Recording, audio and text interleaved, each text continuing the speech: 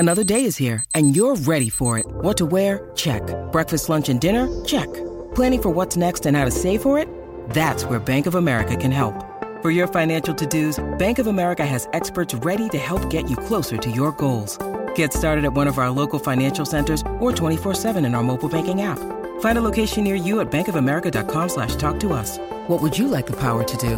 Mobile banking requires downloading the app and is only available for select devices. Message and data rates may apply. Bank of America N.A., member FDIC. You're listening to The Narrators. Today's story comes from comic and 911 operator Jose Macall. The theme of the show was Unreliable.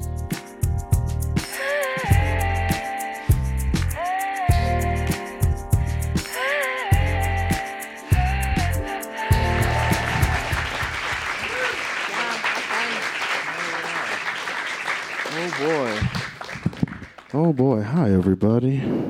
I'm nervous. I'm going to take a risk. Today, I've been doing stand-up for 8 years in the city, and I don't talk about what I do with my job normally, and comics ask me about it, and they know about it, and the reason I don't is just because I've always liked to keep those worlds apart. I've been working at the 911 Center for 14 years. Yeah, and it's like,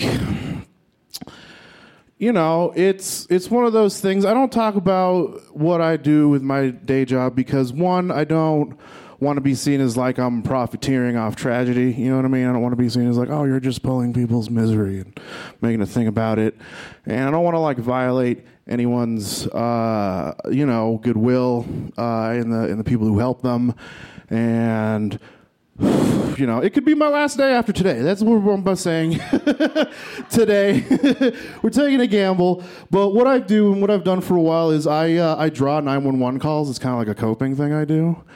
And when I heard today's theme of Unreliable, I get pissed when I hear like, oh, the system's unreliable.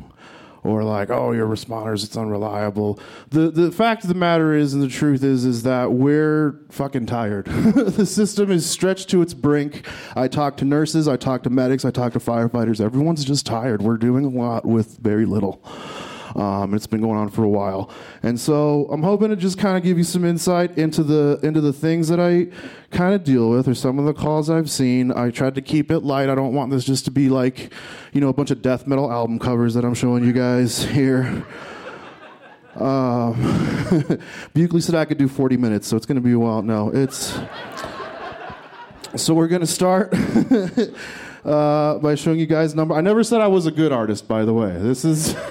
These are all very primitive, but this is number one, all right? This is an example of like a typical call. So what happened here was a dude got in an accident, right? He got in a motor vehicle accident, decided, because he was fighting with his lady, he was fighting with his partner, and he hits a guy, and that guy gets out and is like, why are you arguing with her? We got a problem. So he gets out and knocks out the guy that was in the other car.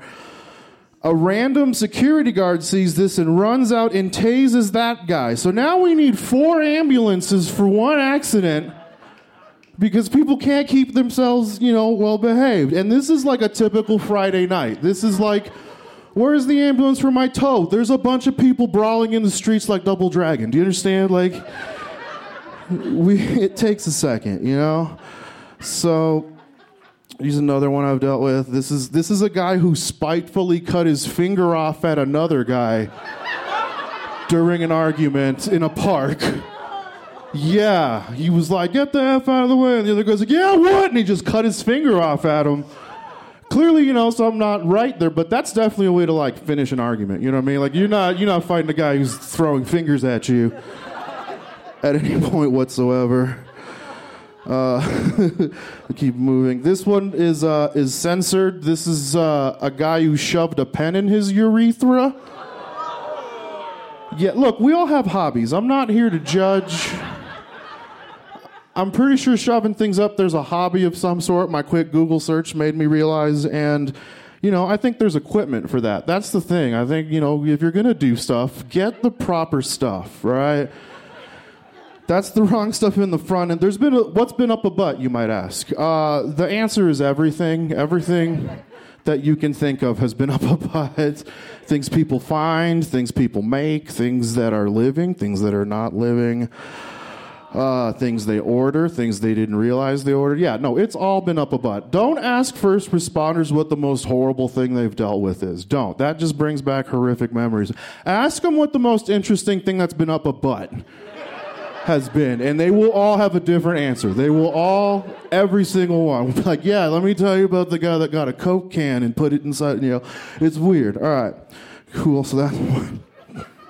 This one is also censored. This is a lady who tried to give herself an enema and then got stuck between the toilet and the sink. That we need to go. Yeah, that happens. We all have hobbies, like I said. I'm not here to judge.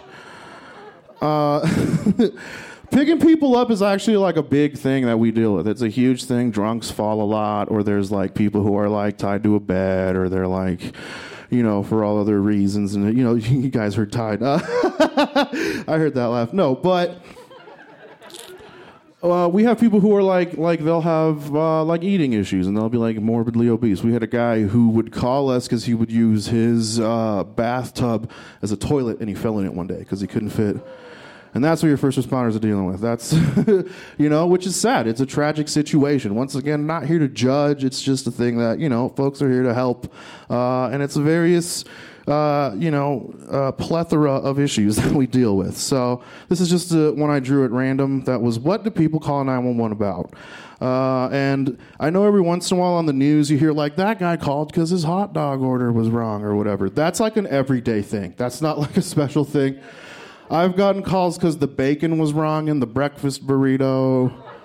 I've gotten calls because they charged me for a number 6, but they gave me a number 5. They won't give me the difference in change. I'm drunk and at the drive-thru and they need a car. I'm like, well, don't get in a car. You know what I mean? Like, yeah, it's a weird thing. Then one time I got a call from a dude who said that at night, our vehicles don't need to have lights or sirens because there's not that much traffic and it wakes his sleeping baby up. Yeah. I don't know if that means he wants us to drive 80 with the lights off. That sounds pretty dangerous. Or if just, if he's in danger, we'll be like, hey, let's take our time. This guy really specific. His house is on fire. We don't want to wake the babies. All right. We would never. I work with great people. All right, so this one is an issue. Okay, so I'll just show you the picture. So this is a guy, and the first thing he said to me was, Jesus Christ is beating up homeless people. Which, that's great imagery. I don't care who you are, when, without context, if that's in the Bible, Jesus Christ is beating up homeless people. I'm laughing, right? Like, that's just funny imagery. But, you talk to people and they say stuff like that, and then you realize it's like mental health issues. It's somebody who needs to be checked up on. Fortunately, our hospital in the city has the STARS van. We bring out mental health people to deal with people in those communities instead of certain unnamed groups. I'm not trying to cause heat. No, but so that's the thing. It's like we deal with a lot of people who will tell you like stuff that's just like ridiculous, and then you're like, all right, well, what's the real issue? What are we getting to? And the important thing is to like never second guess that, because like I can't imagine how terrifying it could be to be someone who has like the government trying to kill them, but to somebody who like their mind has convinced them of that versus it actually happening, you can't tell the difference. So it's always like, cool, man, I get it. You have ninjas in your house, but we're going to help you out. And, you figure out what you do to help people, right? And then here's an 11-year-old throwing a toilet. People sometimes go, why do you call to these parents who can't get their kids to go to their school? Like, you're the mom. And it's like, because sometimes they're little crazy kids who throw toilets down the stairs. They rip up the house. They have behavioral problems, or they have, like serious issues. And it's kind of one of those things, like when I would train people to do the job, I would look for like, do you use your bias in making a decision, or do you just take situations as they are? Because the important thing is someone's asking for help. I don't care if your kid doesn't, want to do math homework. We're going to figure it out. We're going to send someone. Hopefully they don't, end up on the news for whatever the hell they did. But I'm going to try to help. Here's a guy who called us, and he was like, help, I think I got bad vibes coming in through my air conditioner unit. right? Yeah, just a nice old man telling us that. So here's the thing. I go, whatever, man, let's send somebody to check it out. Maybe it's gas, maybe he needs medication, whatever. We send a crew, and they go, it smells weird. Can we send fire? Fire department shows up and goes, what the hell? It smells weird. Let's get some equipment. They start, they get a thing that reads like, how much parts per poison gas is in the air or whatever. And they go, holy crap. It is coming out of the vents. They go to the apartment upstairs. The guy upstairs hated this guy so much, he had busted the gas line in his house, taped with a bunch of plumber's tape, pipes, poisoning the other dude below him with the gas through the vents. Yeah, you can't second guess people. Those bad vibes would have killed that dude had we not been like, hey, whatever, man, let's check it out. It's crazy. The world is crazier than you would ever imagine, man. That's the thing I learned doing that job. This is a machete fight. I don't know if like a song came out or a movie or something, but all these gang members met up outside a nightclub and they all had machetes and they all were fighting. And it's as bad as you think. People were calling like an hour later, like, I think I found a finger in the gutter. I don't know. Which, yeah, that's like the most fingerprint you can leave is the finger, right? Like that. You can't go reclaim that. Did you find a finger? You weren't machete fighting by any chance, were you? So that's crazy what people do. This one is a safety tip for y'all. I want to educate y'all. If somebody is having a seizure, that's what that wavy guy means. First, don't steal from them. That's one we've had. The guy having a seizure, people reaching into his pockets and running away. That's a real brutal. Yeah, life is sad. The second thing is, no, don't put anything into their mouths. I don't know where people got this Grey's Anatomy or whatever show told people to start reaching people into people's mouths, but don't do that. If someone is seizing, it's involuntary. So I know it's like, oh, they'll bite their tongue and it looks gruesome and it's like, oh man, that sucks. But also there's a chance if you put like a wallet in there, you'll just break their jaw or knock teeth out of their mouth because it's involuntary. So my point is, listen to the people when you call that are trying to give you advice and help and stuff, because a lot of that stuff, comes from a place of, yeah, we know what's up. We have doctors that advise us. Cool. All right. So I'm about at 10 minutes now. I'm gonna wrap up. This is the last one. When I hear unreliable, sometimes it's the environment you're working with is unreliable as well. And I'm gonna give a crypt keeper warning. This one, listen at your own peril. It does not end well. But so here's the call. This is the one I got, and it's the call everyone hates to get. We all train for this call. It's always my baby's not breathing. That's the worst one. When you dispatch ambulances, they're always like, route them. Always keep one in the pocket. Figure out if you get that call today. Somebody says my baby's not breathing, where you're gonna figure out where that ambulance comes from. When you do 911 call thing, they're like, usually it's going to be on a test or something. When someone says, my baby's not breathing, what are you going to do? So I get that call. It's like 2-something in the morning. Bars are closed. Everybody's chilled out. Everybody's at home. It's very quiet. And I get the call, and it says, my baby's not breathing. And I go, all right, I know how to do this. I'm a trainer. I know how to do CPR instructions on a kid. They're slightly different, but we're going to work through this. And the reason this one sticks out to me a lot, partially because while I was giving instructions to give CPR to a baby, there's a part where you say cover the mouth and nose and give breaths into that. And I do that. I tell them that. And the lady goes, no, in his mouth. And I was like, were they blowing in his ear? Like, what the hell's going on right now? It's very strange, right? I'm like, breathe, do it right in the mouth and the nose, get the respirations and all that. And crews get there. They're like, yeah, not good shape. And they take the kid to the hospital.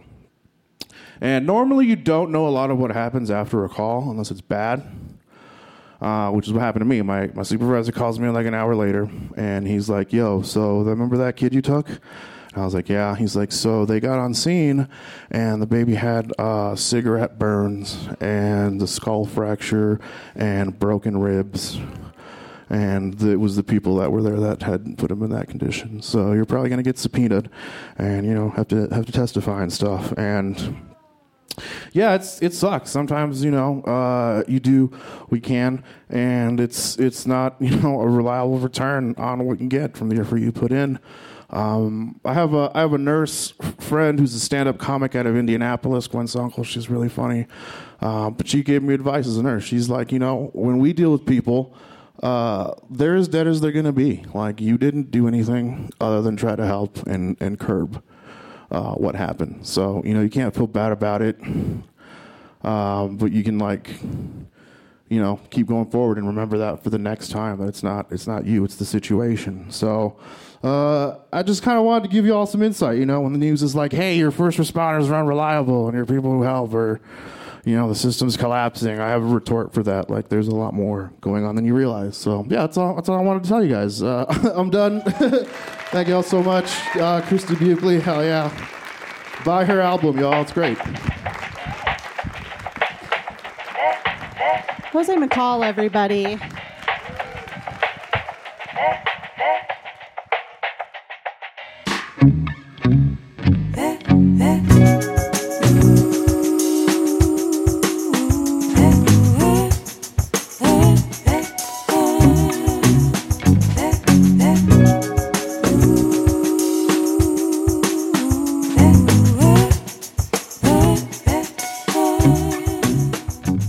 Narrators is produced by me, Ron Doyle, and Aaron Rollman, with help from Karen Wachtel, Jesse Witten, Scott Carney, and Sydney Crane.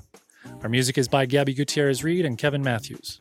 Special thanks to our sponsors, Buntport Theater Company, Illegal Pete's, Wanna Brands, and Great Divide Brewing Company.